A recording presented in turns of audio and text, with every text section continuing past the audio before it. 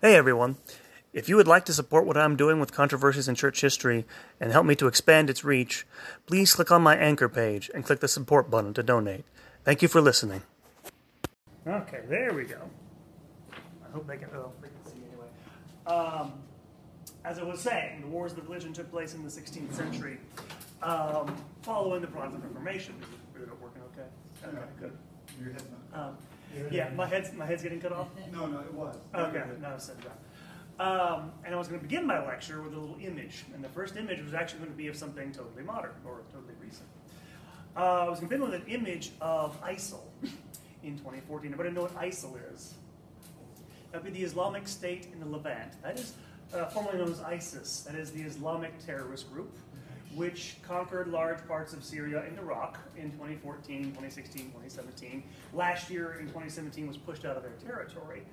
And I put them up there because, well, partly, you'll see the comparison I'm going to make in a moment. I also had a picture of a map of the territories they conquered. They conquered a fairly large swath of Syria, Iraq, mostly Syria and Iraq, in the Middle East. And the reason why I show you that comparison, they, of course, are an Islamic group that was motivated by very particular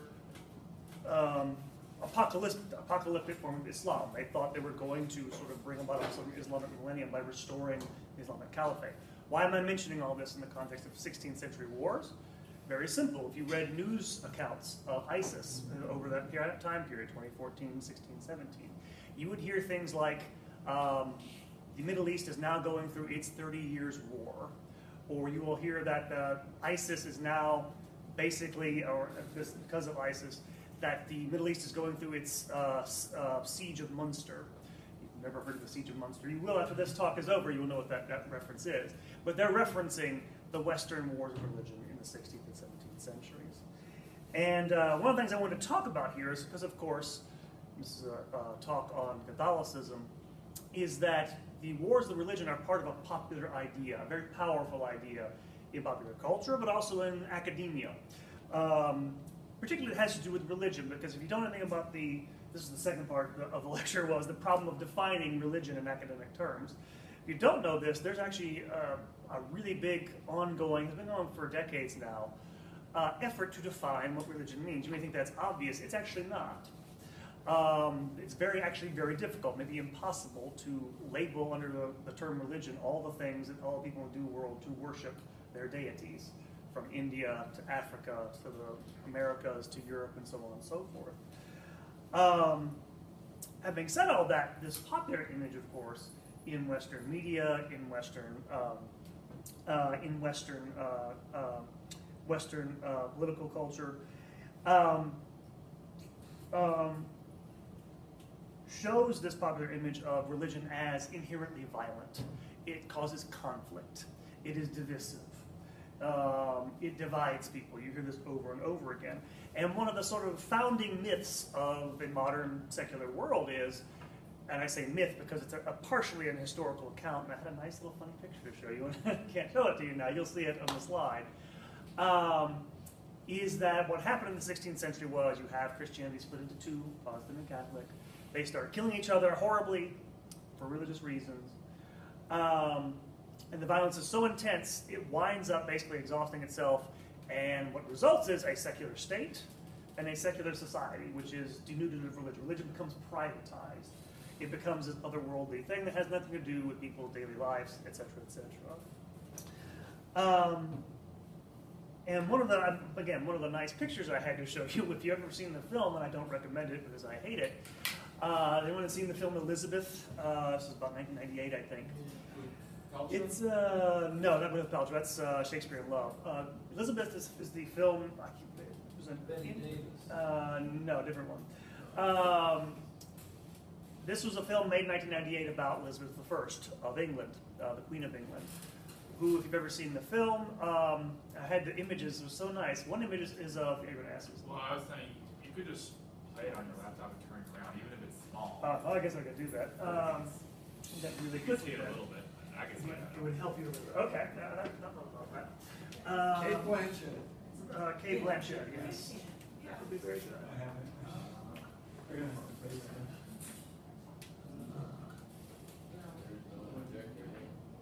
Yeah.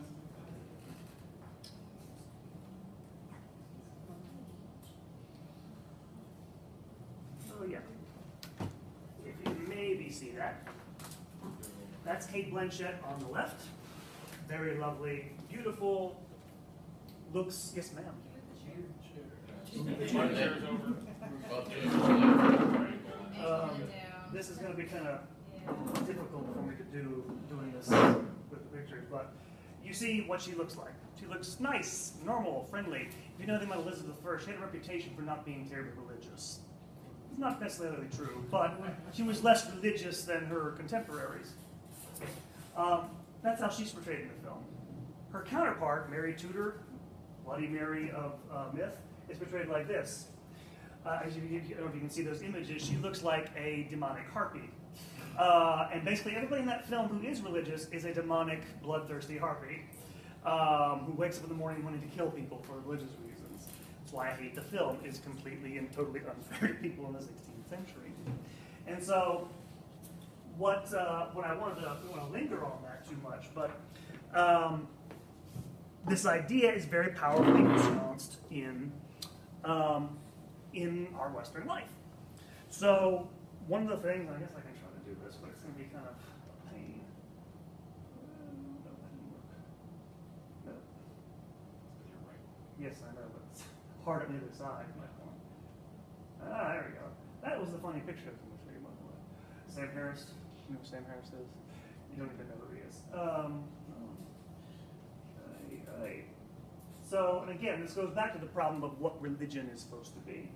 How do you define it? Because again, that definition that people have in their minds of, oh, it's a private thing, oh, it's an otherworldly thing, it has nothing to do with public life, is a modern conception. In the 16th century, 17th century, everything's motivated to one degree or another by religious faith. So one scholar talking about the 30 Years' War, who was arguing that it wasn't a religious war, said this, quote, "The war was religious only to the extent that faith guided nearly all early modern public policy and private behavior," unquote. The question is, can you even separate out something like religion from everything else we think of in the modern world? Sociology, economics, those sorts of things. Second question that arises from this, okay, what is a religious war? If we can't define religion, why bother using that label? And I have to say, when I mentioned the myths of secular modernity, one of the things I'm most proud of, actually, is that this is mostly a myth among political scientists, philosophers, sociologists. Historians of the wars of religion are actually a lot more nuanced about this, I'm happy to say. It really depends. The label can be given, by the way, to things like the Crusade. We already talked about the Crusades in here. It can be given to wars in modern, contemporary life. You can talk about, I just read a really good book last year. I can't remember the title of the book, by Philip Jenkins, about World War I. He was trying to argue that it was a form of a religious war. It depends on how you define it in a lot of ways. So it leads to the question, of course, then, why the wars of the 16th and 17th century? Why do they get singled out with that label? And that's what I kind of want to get into in this talk and go through it. And so I think we have to begin with the Reformation, and hopefully most of you know something about the Reformation. You should. And the biggest thing, of course, to note is that in the Middle Ages and well up until the end of this period, basically, is that well past the end of this period that I'm talking about here, it was an accepted Christian belief that the state had a duty, a public duty, to basically oversee or help, put this, to attend to their subjects' spiritual welfare, to help them get to heaven. It was a Christian duty incumbent upon Christian rulers, even if they were not churchmen, to do that. This is, of course, why the division that entered Western life with Protestantism was so damaging. It led to a divided church. It led to a lot of natural conflict. Part of it's basically true, right? Second part of this is that term religion, I've mentioned it before, it had a different meaning in the 16th and 17th centuries, in the early modern period. Religion, if you have, it has a definition in modern context, is a religion's a body of private beliefs, a set of systematic beliefs you have that you pick out or whatever. It's not what it meant. When the word went from Latin to the vernacular in the Middle Ages into English and French, it originally meant, when you said religion, you meant a religious order, like the Benedictines or one of those orders. Later on, it came to mean something like, well, or type of worship or something like this. In the Middle Ages, nobody talked about religion. They talked about the church. Why? Because the church is a living, breathing thing. It's in every town in Europe, in the center of town. You can point at it, it's a thing. You don't have to theorize about it. With the Reformation, this took a couple of centuries, with the division, with the serious disagreements about, okay, what is the church? What is its basic beliefs? All of a sudden, religion becomes, the term religion denotes an abstraction, under which you, of course, put different concrete types of beliefs, Protestant, Catholic, all that stuff. So you have this shift in the way the word is used, but even then, it doesn't mean quite what it meant in, like I said, in modern terminology. Another thing to keep in mind about the Reformation era is that even before the Reformation begins, it is an era of state building. Historians talk about this from the late Middle Ages in countries like Spain, France especially, those two, but even England. The reason being that you have, in the case of, well, actually in the case of Spain and France, you have territories that are being put together from different, conglomerations of dynastic, small territories. In the case of Spain, Castile and Aragon, the two crowns unite, become Spain. In France, there's actually a bunch of different dukedoms that have come into the French crown and create what we think of as being the modern nation of France. And you have these monarchs of these great national monarchies trying to centralize their authority. What I mean by that is, in the Middle Ages, if you're a nobleman, if you have enough land, if you have enough money, you have almost by right you have the right to raise your own army. You can raise a private army and overthrow what we'd call the state. They didn't really have a state in our terms. One of the things that monarchs are beginning to do at the end of the Middle Ages is try to raise revenue, tax more, and raise standing armies to put down these revolts. And these revolts, by the way, are endemic throughout this period. Aristocratic rebellion is one of the major things, of course, that happens to destabilize regimes, 15th, 16th, 17th century. What's going to happen, as we're going to see, is that this gets mixed up with the Reformation. Because on either side of the divide, confessionally speaking, nobility who, again, had designs on the crown or wanted to have designs on the state would adopt one or the others of these different confessions. Again, not always cynically, by the way, not always necessarily for what we think of as not being religious purposes, but indistinguishable between those two purposes. They get mixed up very quickly. And then finally, one of the things that the Reformation throws up is what's sometimes called the threat of radical reformation. When historians mean by radical reformation, I mentioned earlier that every Christian thinker in the 16th century, for the most part, held to the older idea that the state has a duty to uphold religion. You did have very, very radical Protestant sects who would deny this. In fact, they would go very, very far in the denial of this. They denied, I'm thinking most spectacularly of the Anabaptists. If you don't know who they are, they're a Protestant group who believes in rebaptizing people who were baptized when they were younger. Why? Because they weren't old enough to give a rational assent to religion. So when they go around basically rebaptizing subjects, and you're asking me why is this a big deal? Baptism was sort of like, it's sort of like being, how do I put this? It's your entree into citizenship in the Middle Ages. It makes you a member of the community. By saying that all of you weren't really baptized when you were kids, is saying you're basically all without a country, without a purpose. It really is. People hated this idea so much I can't begin to tell you. That and because, quite honestly, some of the Anabaptists were nuts. And I'll show you what I mean by nuts in a second. This was a real threat, not just, by the way, to Catholic, but also to Protestant states who did not like these ideas on the whole. So you have people taking Reformation ideas and using them in ways that are can be pushed very quickly into, this is an important point to note, what looked like to rulers in the 16th century, not as, well, I say as heresy, but for them, heresy and rebellion are the same things. Heresy is a political threat in a way that, well, what is that? No. It is a rebellion against the state to do that. And to give you just a preview of these wars in the 16th and 17th centuries, about a half dozen major conflicts that ensue because of the Reformation. The first one is the so-called Peasants' War. And the Peasants' War begins in 1524. This is, again, one of the things I want to emphasize in the lecture is how a lot of these wars begin, or they begin with religious purposes. They sort of get mixed up with other things.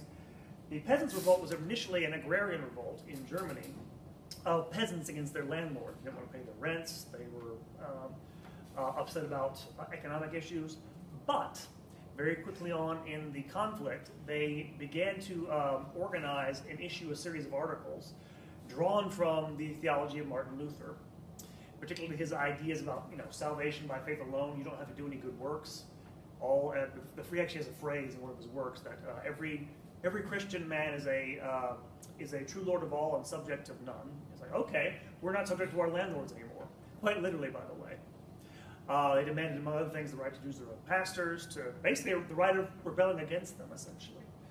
And the reaction to this is predictable. They were brutally suppressed by Charles V, who was the Holy Roman Emperor at the time. By the way, with Martin Luther's thorough endorsement, he hated rebellion. He became very, very conservative because of this.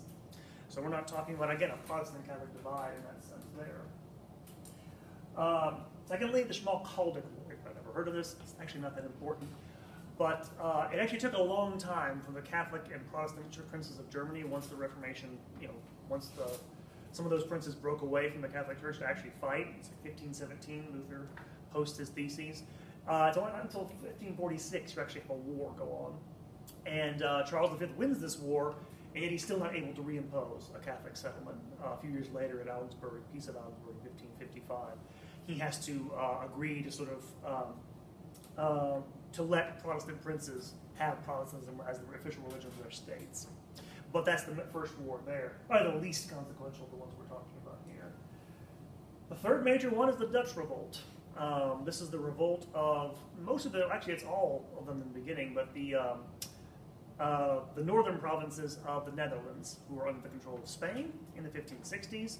They break away for a lot of reasons: religious, political, taxes, religion. That's usually the focus of these revolts.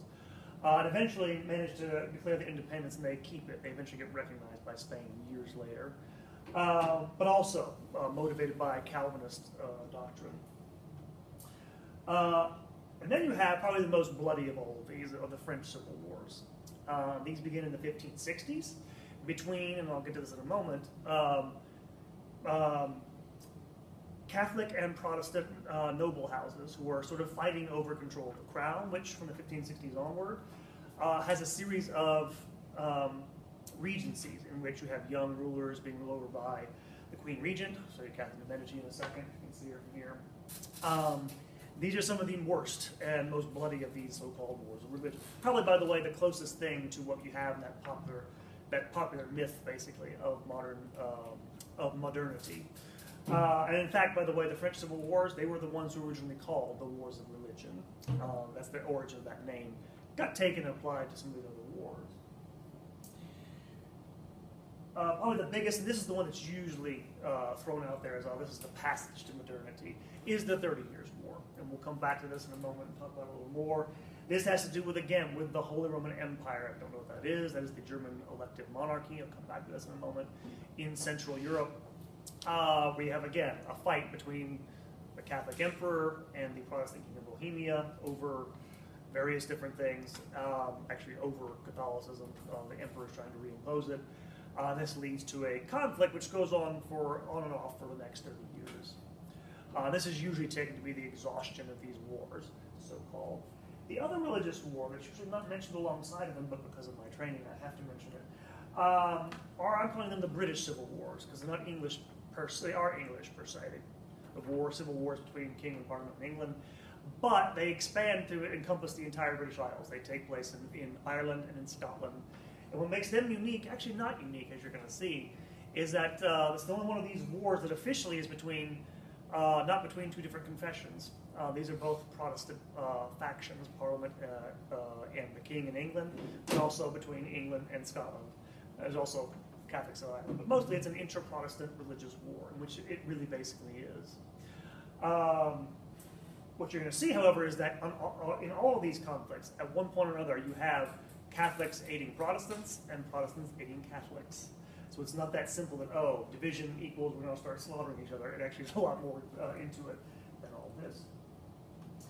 And you can't see this at all. This is a map of Europe, the religious landscape of 1560. Unfortunately, you can't see it. basically, I don't know, if you can visualize this, you have Spain down on the left end, you have France right next to it, you have the Holy Roman Empire in the middle. The eastern part of the empire encompasses the lands of Austria. We'll come back to that. Sorry? There you go, Österreich, there you go. In the south, you will have mostly, only by 1560, but in the south, most of the German states will remain Catholic. In the north, Prussia and some of the other ones, Saxony, will turn Protestant during the Reformation. And most importantly, in France, you can't see this on the map, but large parts of the southwestern and southeastern parts of France are dotted with Protestants in the 1560s. French Calvinists make big inroads into, yes, sir. Huguenots, there you go. That's what they're called, yes, French Huguenots. So the green's Roman Catholic, the purple is what, Huguenots then? There's various different Protestants. There's actually French Calvinists, there's Anabaptists, it's all different. That's why I wanted to show it, but you can't actually see it. But yes, in most of these places, it's kind of mixed outside of, say, Spain and Italy. What's the orange and yellow? Lutheran. Orange is actually Lutheran. Actually, the yellow is actually mixed because, this is one thing to note, in the 1560s in Austria and Poland, Protestantism had made inroads into those places. By 1600, the Counter-Reformation has reversed that. Poland was actually Protestant mostly at one point. Really? It's turned back, yes, by the time we get to the early 17th century. Yes, Sue, that's a question. There was a Huguenot claimant to the French throne who converted, and he said Paris is worth a mass. We'll get to him, yes. I'm jumping. That's good, that's okay. That is okay. You can jump ahead all you like. I can't jump ahead. You can jump ahead. Couldn't remember his name. Oh yes, and I had to mention the Munster Rebellion. Because you had a group of these Anabaptists that I mentioned before, the ones who wanted to rebaptize people, who, among other things, you had certain, again, we're using the name Anabaptist, there are lots of different groups you throw under that sort of umbrella. One group, led by a couple of different people, Jan van Leyden, a Dutchman named Jan van Leyden, laid siege to the city of Munster and took it in 1534, attempting to establish, quote-unquote, the New Jerusalem in the last days before the coming apocalypse. And literally, they began to sort of go kind of hog wild. He proclaimed himself king, did van Leyden, in 1534. He basically decreed that polygamy was now legal, took 16 wives himself. By the way, if you're wondering where he got that from, the Old Testament. Again, this is biblical interpretation with no cap on it, as it were. Books were burnt. Dissenters were executed left and right. And so you have a picture of them burning people in this. You can't see it, but that's what that is. Women were forced to marry. The place began to starve. This so terrified, absolutely terrified the princes of Germany. Both the Catholic and the Lutheran princes laid siege to the city. And when they finally took it, they executed van Leyden and his cronies in the most gruesome fashion and hung them from cages in the city to make a point about what the rebellion was, what happened to rebels. Which, by the way, if you go to Munster, I think you can still see some of those cages. So this is what we're talking about when we say a threat of radical reformation and how seriously they took it. The one thing I have to talk about all this right now here is the problem, of course. Okay, so you have a divided Christendom. What happens if you are a Protestant in a mostly Catholic country and you are convinced that Pope's the devil, Catholicism is false, it's a false religion, it's not even Christianity? What happens when the government imposes upon you that you must believe, you must take the sacraments, or vice versa? You're a Catholic, as happened to Owen and Elizabeth in England, when Elizabeth and her parliament passed laws banning the Mass, banning the sacraments, passing laws making it a crime to be a priest in England. You need access to the sacraments. If you don't get them, you're going to hell. What do you do? And so what happens is this problem of conscience, of course, because conscience goes back to the Middle Ages. You're supposed to follow a well-formed conscience. When you have such totally bitter divisions, is that at first people begin to appeal to self-defense. Well, the king's going to sort of kill me, I have a right of self-defense. But very quickly, and especially this starts with Protestant writers, but it spreads very quickly to Catholic ones, they begin to develop theories of resistance, is what modern thinkers call this. And what resistance means basically is, and you have to understand the context of this, In the 16th century, you weren't supposed to resist your appointed authorities. They came from God. Your teacher, your parent, your father. And yeah, I know some of you were maybe raised in the Catholic Church. I wasn't. People took that deadly seriously. Rebellion was something Satan did. And that's what that is supposed to be, essentially. So, okay, what happens, though, if somebody wants to kill you for what you know to be right and good, like this? And so what they came up with is these ideas of, okay, when it was appropriate to, in very certain situations, emergency situations, essentially, resist. And by resist, I mean fight violently against appointed rulers. Basically, and this, I'll get to this in a moment, break down what I mean by this. It basically meant whenever, if you had a public figure, again, remember, the idea is the state is supposed to be upholding public religion.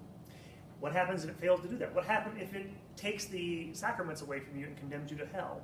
The idea is, at that point, you will have a right. You will no longer be bound by your allegiance to them, and it will be morally okay for you to get rid of them, to violently resist them. If you're wondering why I'm pointing all this out, because this is going to lead in the wrong run. In fact, this is already beginning in the 16th century, but especially in the period after 1648, the development of theories of absolute monarchy. Because this will be a reaction to, of course, again, that idea of case, it sounds, okay, it's a very particular circumstance, a conscience. It's also, of course, something that, as you can kind of tell, it's something that can be easily abused. And in fact, this is where you're going to get an impetus because of the Reformation for theories in which it's never okay to attack the rule. That's essentially what absolutism means. There's only one authority within a given territory. That's the king, not the church, not religion, but the king, because he's divinely appointed, and because, of course, he upholds order, which is what people, especially in places like France, are desperately going to want after the wars of religion are over. And these are mostly, by the way, based upon two types of arguments. One, natural law arguments, goes back to natural law theories of self-defense, right? If somebody's if they're not trying to kill your body but kill your soul, that's something, of course, that's an exception to moral law. And then biblical appeals, because you will have instances, of course, in the Bible when kings of Israel get killed. You will have episodes where you can sort of, twist that to justify, again, violently responding to monarchs, public figures who are trying to destroy your religion. And by the way, this is to give you an example of this, how this works for Catholics. In 1570, because of everything that was going on with Elizabeth, the Pope, Pius V, issued a bull, Regnans in Excelsis, in which he excommunicated Elizabeth I officially. And if you read through it, it's fairly short. You can find this on the internet. He goes through and lists all the things she's done. Ban the Mass, ban the sacraments, imprison priests, all this stuff. And at the very end of the document, he basically says, anyone now is basically bound not to obey her. They are absolved of their allegiance to this monarch. Now, the reason why it sounds like a reasonable thing, it was actually in some ways a very dirty thing that Pius V did, because this was in the context of really bad relationships between Elizabeth and her country, England, and Spain, who, of course, if you don't know, it took them a long time. Eventually, they tried to invade, and this was probably meant as an inducement to get Philip II to invade. And again, this is what leads you to these types of, desperate situations. What do you do if you're the Pope? And literally, everybody's going to have no access to grace at this point. This is what escalates when you get into these certain situations here. Lots of things going back and forth between Elizabeth and the Holy Father himself. But it was a situation that any religious minority could face in the 16th century. However, these arguments were only applicable to the true faith. If you're a Catholic, this doesn't appeal to Protestants, they're heretics. If you're a Protestant in the 16th century, it doesn't appeal to Catholics, they're pagans. Or basically, we're devil worshippers or something. And so, again, it's not meant to be universally applied, is my point. It's only meant to be exceptional for them. And I can't stress this enough. This was always, and I mean always, a minority position throughout this period. Very few people went to this extreme. But it did, of course, cause a lot of havoc at the time. But Because again, I can't stress it enough how much people emphasized duty and obedience in ways that are just unfathomable to all of us. No matter what kind of good Catholics you are, obedience isn't beaten to your head every day in the way it would have been in every single homily in Elizabethan England. They actually did produce a book of homilies, the Protestant Church of England, for their pastors. One of the ones that they had to do at least, I can't remember how many times a year, was on Romans 13:1, which you know that passage is. That is, the powers that be are ordained of God. It was meant, again, to support the state. Very, very heavily beaten people's brains.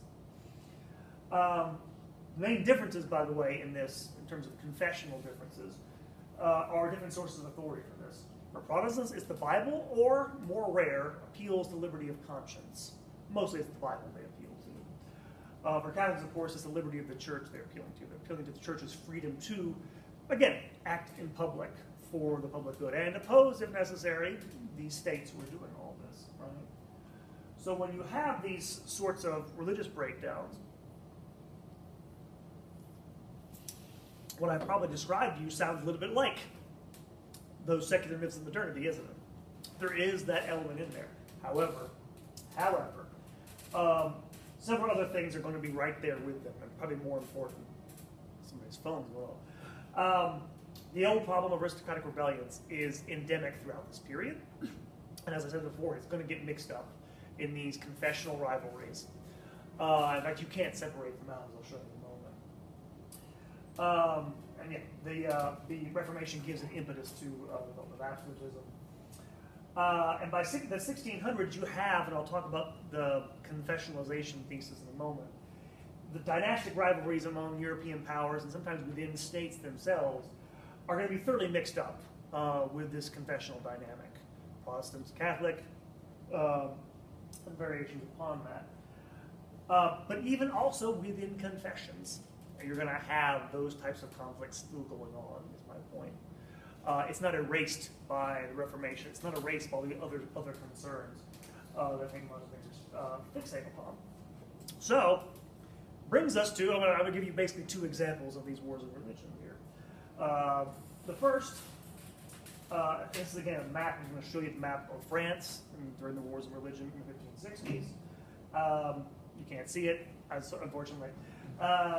But basically, the thing I mentioned before, in the north, especially around Paris, that's the Catholic heartland during the wars of religion. The south and the southeast, southwest, southeast, that's going to be where, in the rural areas, where Protestantism is most embedded. And just to get a few things straight before I start explaining this, there are three major noble dynasties involved in the French wars of religion. First, the House of Valois. And the Valois is the royal house during the 1560s. It dies out in 1589. We'll get to this. And it's ruling France still in 1562. That's the dynasty that's ruling house. The second is the House of Guise. And this is a noble family that has ties to the crown, to royal blood.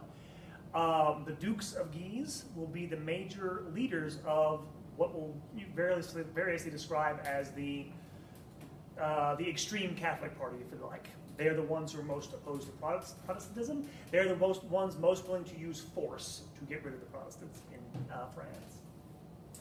The third royal house, and this is where Ray was going earlier, is the House of Bourbon. And the House of Bourbon is actually the kings of Navarre, which is a tiny little kingdom, but it's big, on a map, on the border between Spain and France. And who also has blood ties to the crown. And they are all, throughout the 30 years this goes on or more, vying for control of the crown. So, and Huguenots equals French Calvinists. That was the other thing. So, a couple of images I was going to show you. Two of the most important people involved in this. On the left here, you have Catherine de' Medici, who was an Italian noblewoman who married into the House of Valois. And she's going to be queen from 1547 to 1559. She's going to be regent. I actually have her on there, regent once. She'll be regent several times during this time period. She is a major influence on everything that happens from the 1560s onward in these wars of religion. You see her there from the 80s when she's a widow. That's Medici from Venice, right? What's that? That's the Medici family from Venice. I think she's a Venetian, but I think Medici actually from Florence. But I think she was from Venice, now she mentioned it. On the right, you have Henri de Bourbon, who begins life as the King of Navarre in 1572 when the earlier heir dies. He is the one who, yes, he will become the King of France at the end of the Wars of Religion. He is a Protestant. Navarre is a Protestant kingdom. So, back to this. So what happens in the French Wars of Religion, or the French Civil Wars? Well, this begins in 1562.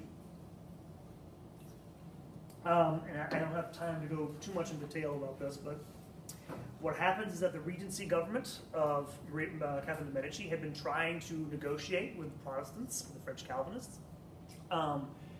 Again, one of the reasons I wanted to show you the map, by the way, which you can't see, is that Protestants were really well entrenched in the countryside. They had not only a lot of rural nobility who were on their side, they had fortresses. They had military training. One of the best military leaders in the country was a man named Coligny. He was a Protestant. Part of the reason they were able to withstand the French state is because they were part of this nobility who knew how to fight, is my point. What happened, though, is that in 1562, after an attempt to reconcile Protestant and Catholics by Catherine de' Medici, the Duke of Guise was traveling through through a Calvinist town called Vassy in 1562, and for basically came upon a group of Protestants worshiping outside the town, and for whatever reason I was able to find out in doing my research for this lecture, was so enraged, I guess he thought they didn't have the right to do that, was so enraged by it, he attacked them and killed them all. And this set off the first of their 8, I'm not going to go through all of them, 8 civil wars between Protestants and Catholics. And there are actually a couple of different, basically 2 or 3 different civil wars before, which seemed to be, by the way, almost under control by the early 1570s.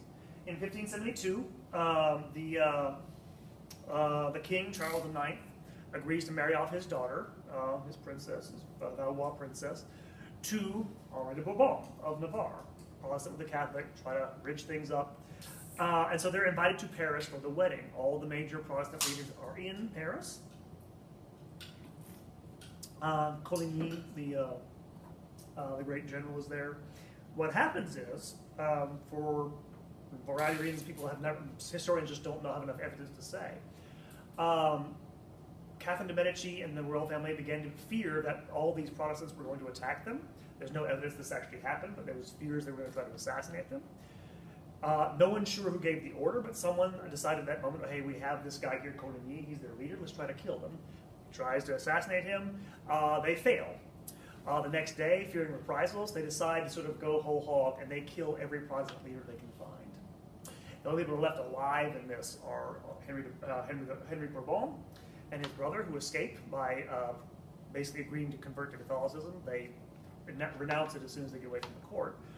But this leads to, this is St. Bartholomew's Day, this is the St. Bartholomew's Day massacre. This leads to Catholic mobs killing Protestants in the countryside around Paris for several days afterwards. Several thousand people are massacred. This starts off the next round of wars in the French Wars of Religion. By 1576, the Protestants seem to have gotten a stalemate. They're trying to make, again, the House of Valois was trying to sort of mediate this as best they could, but 1576, the House of Guise, the sort of ultra-Catholic faction, didn't like this. So they Henry the Duke of Guise formed a league of noblemen in the north, the Catholic League, to oppose the Protestants, and began getting funding from the King of Spain. And again, by the way, this is one of the themes of the 16th century, is that foreign powers intervene in every single one of these conflicts, which is one of the things to keep in mind, is why they get so bloody for so long.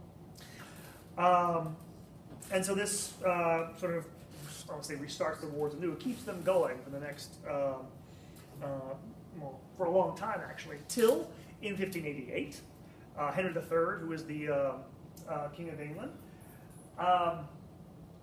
basically decides he's had enough of the Duke of Guise, and he has him murdered. The next year, he is in turn murdered by a Dominican friar who is part of the Catholic League. And again, by the way, all of these same sorts of justifications. This has betrayed the Catholic cause, we have to get rid of him, that sort of thing. Till finally, in 1593, realizing he's never going to he's never going to unite the country, because at this point the only heir to the throne left is the Protestant Henry Bourbon, realizes that he cannot become king unless he becomes Catholic. So in 1593, he's been trying to take the city of Paris. Paris, by the way, is the heart of Catholic resistance. He decides to, for the good of the country, Catholic. He's crowned king in 1593. It takes him a few years to mop up resistance. The Catholic League finally draws down. The Pope finally gives his blessing. He'd excommunicated him. And the wars of religion are effectively ended in 1598. I say that there are still conflicts that go on that can be characterized as part of that for several decades. This is at least the end of the instability of the monarchy in 1598. So, after that fun little adventure into history, okay, and that's he passes, by the way, issues the Edict of Nantes in 1598 when he becomes king, granting very limited toleration to French Protestants, granting them rights to have military installations to protect themselves, rights of public and private worship, those sorts of things. For the most part, fairly grudging, and only to sort of get the conflict ended.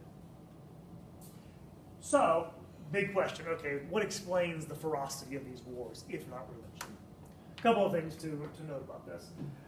You can't discount, of course, religion itself, right, as a background of this. One of the things I should mention, by the way, I'm going to mention the spread of French Calvinism, because French Calvinists were entrenched in the country since the 1530s, but in the 1550s, John Calvin, the founder of Calvinism, started sending missionaries to France in the 1550s to convert the country. You have to understand, it's not like Protestants are sending missionaries to, say, India or to the Americas to convert natives.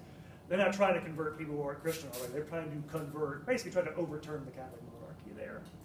So this is kind of an aggressive thing that Calvin does, and it does speed up the process of tensions there. Secondly, one of the obvious things is the weakness of the Valois monarchy, because you have so many people die, because you have so many sons who haven't come of age, where you have their overbearing mother, Catherine de' Medici, trying to run the country for them. This means it's a prey for, again, noblemen who are stronger than them. This is why having Henry Bourbon eventually take the throne was a big deal. He was a young, strong enough person, good enough leader to put all these rebellions down. Thirdly, it's obvious is that a lot of this has to do with the rivalry between the Guise, the Valois, and the Bourbon. A lot of this was motivated as much by anything as things of aristocratic honor. Things like, and I'll explain this in a moment, well, I'll explain it better in a moment, but the rivalry of the nobility is one of the main drivers of this, obviously. This is happening before these wars happened in the 15th century. So this is not something that's necessarily new because of the Reformation.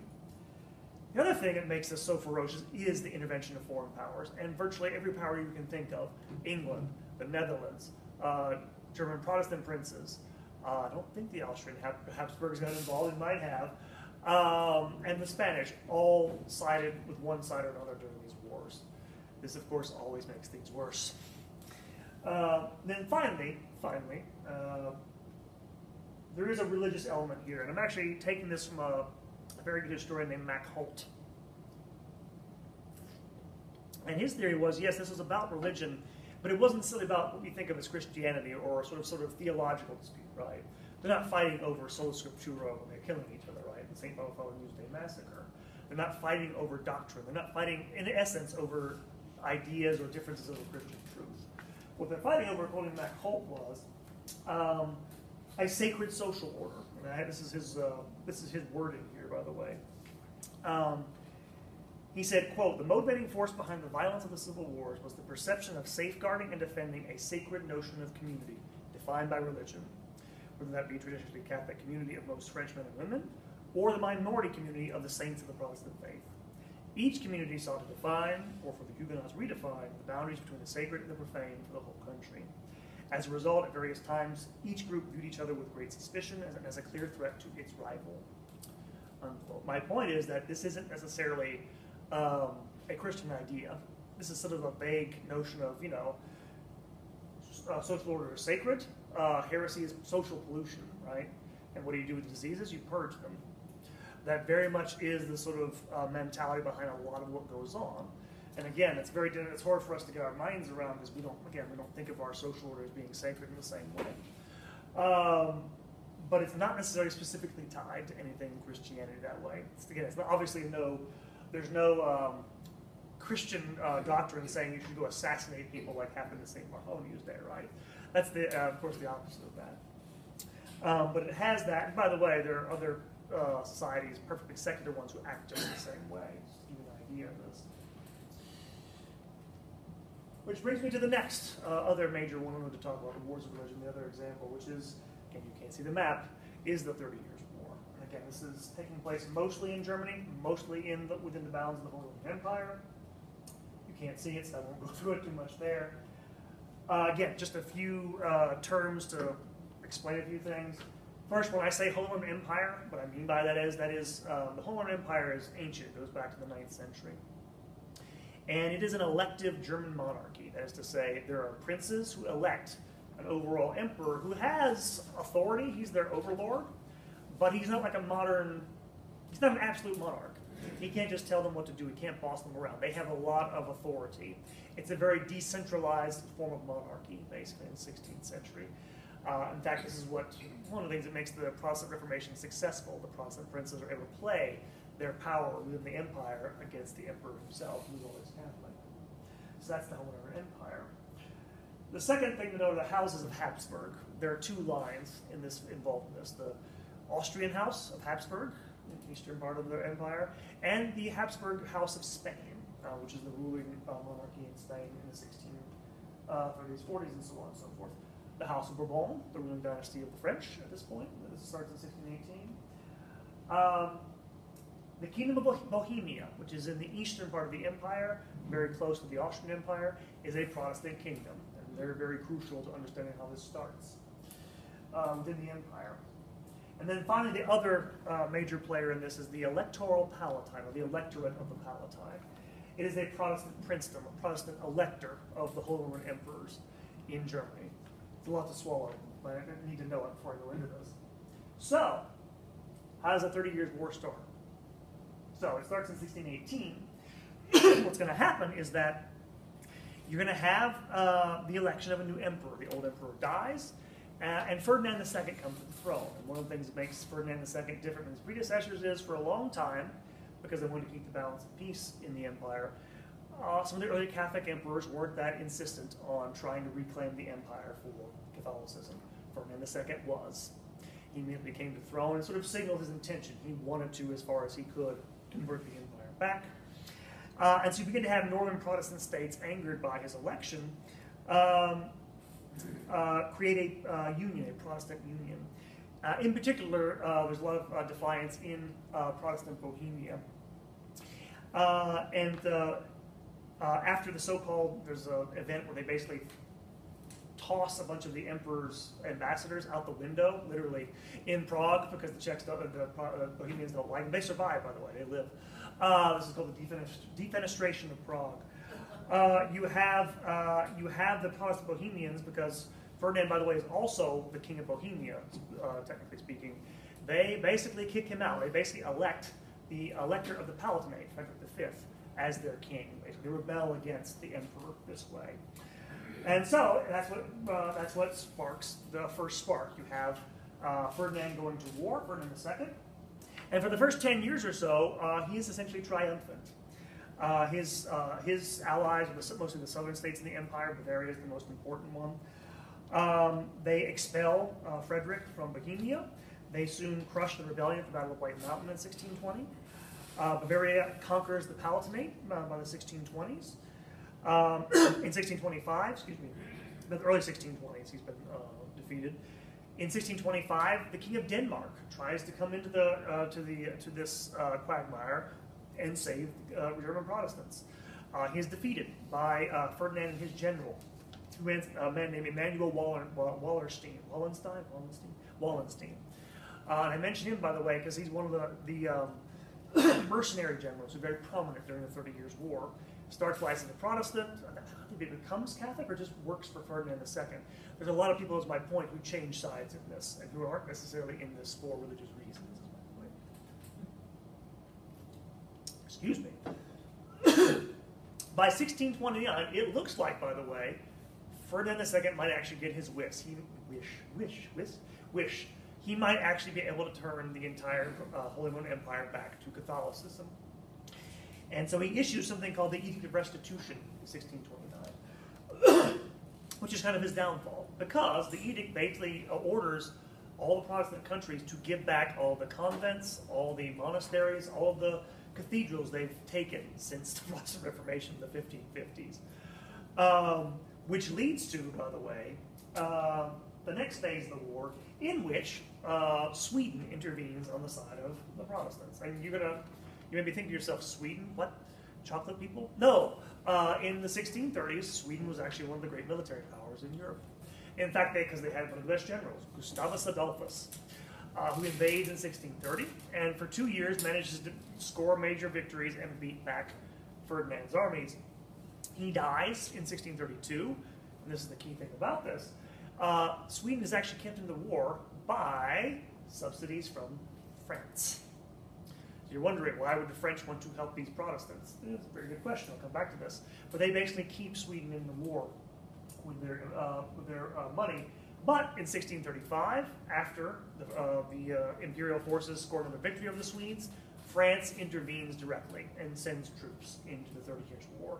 So they're not restarting it, but lengthening it out even worse. This is the so-called Long War. It's a 13-year conflict, basically, which eventually ends with an ultimate stalemate at the Treaty of Westphalia in 1648. What happens with the treaty, basically, is that all the parties involved agree that basically you need to have a balance of power. No one power can be dominant. The Edict of Restitution is dropped completely. He gets rid of that, does Ferdinand. Calvinists gain the same rights as Lutherans within the empire. Why is this significant?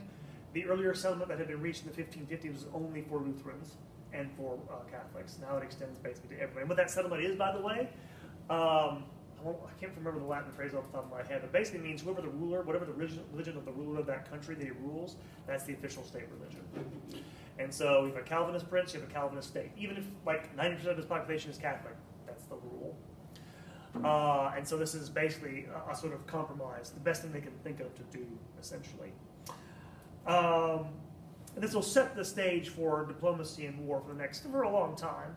But it's essentially I don't want to say a last ditch, but it's an exhausted sort of answer to the conflict, which didn't really solve anything in the long run. So again, same question: what made the 30 Years' War so devastating?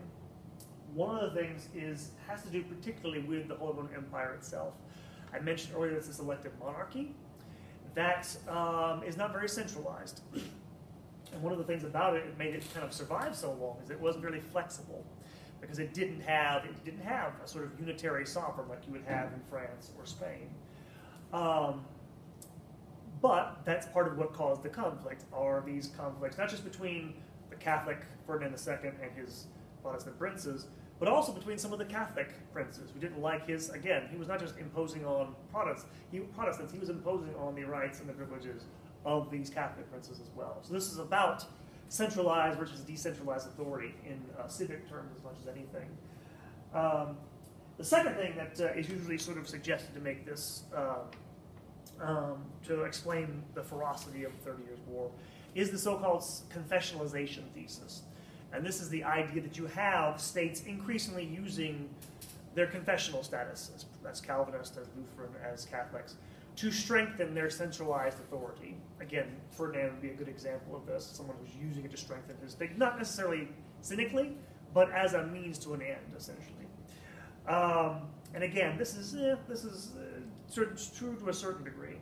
Although usually the scholars who come up with this idea tend to stress, I think, the modernizing aspect of this too much.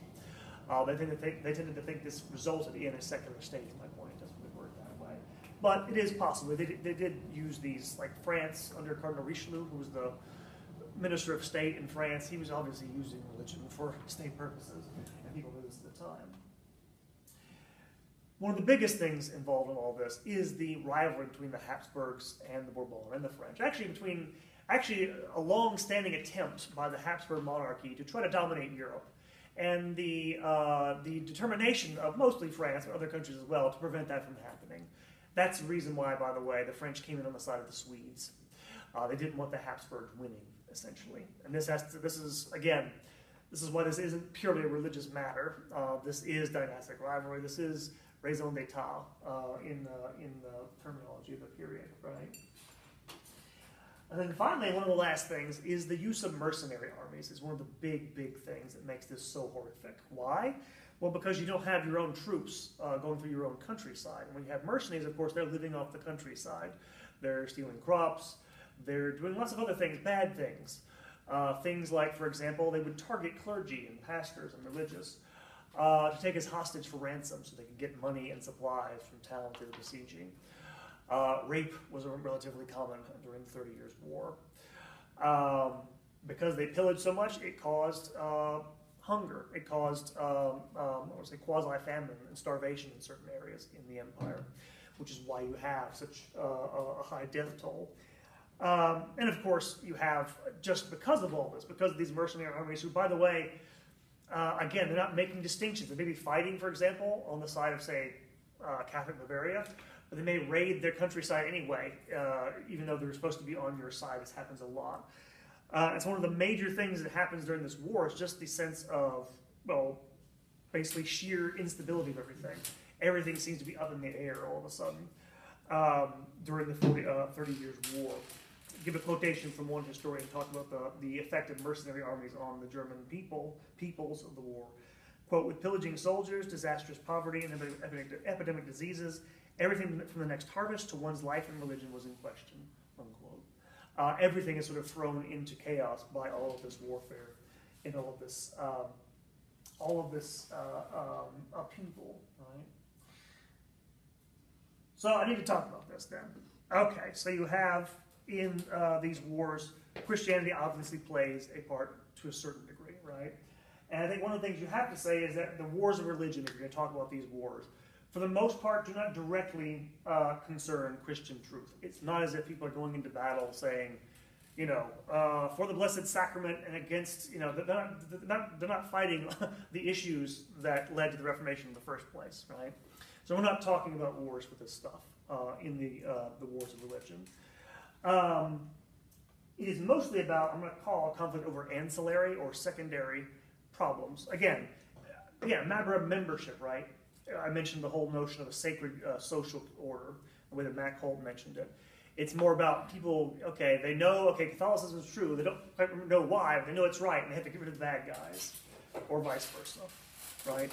It's a slipping into things that are important, right? We think, obviously, it would be better if everybody was Catholic. It's good to have Catholic as, I think, the public face of the country. This was not, in fact, the reason why people were actually directly fighting. It was not the reason that you had people going to war. Their motives were very, very mixed, as I can kind of maybe tell from my presentation. And there's, of course, a difference between motives for fighting, by the way, and justifications for fighting. They're different things. So, and they had a lot of different ones of both. However, this is the thing we have to mention here for honesty's sake. It was, of course, a major source of conflict. I'll say this. You know, the Seven Day War, by the way, didn't cause the wars. It caused division in the first place. And that's actually kind of something I think that is true about Christian truth. Jesus says, you know, I bring not peace but a sword. The letter of St. James says, friendship with the world is enmity with God. Again, this doesn't mean it needs to be violent. It doesn't for the most part. But it does mean we are in conflict and will be in conflict. The trick in all this, by the way, is I think people have picked out these wars and cherry-picked the worst aspects of them to say that, okay, that's all that Christianity is about, which is, I hope I finished it. It's not true. Whoa. Oh, that wasn't what I wanted to do.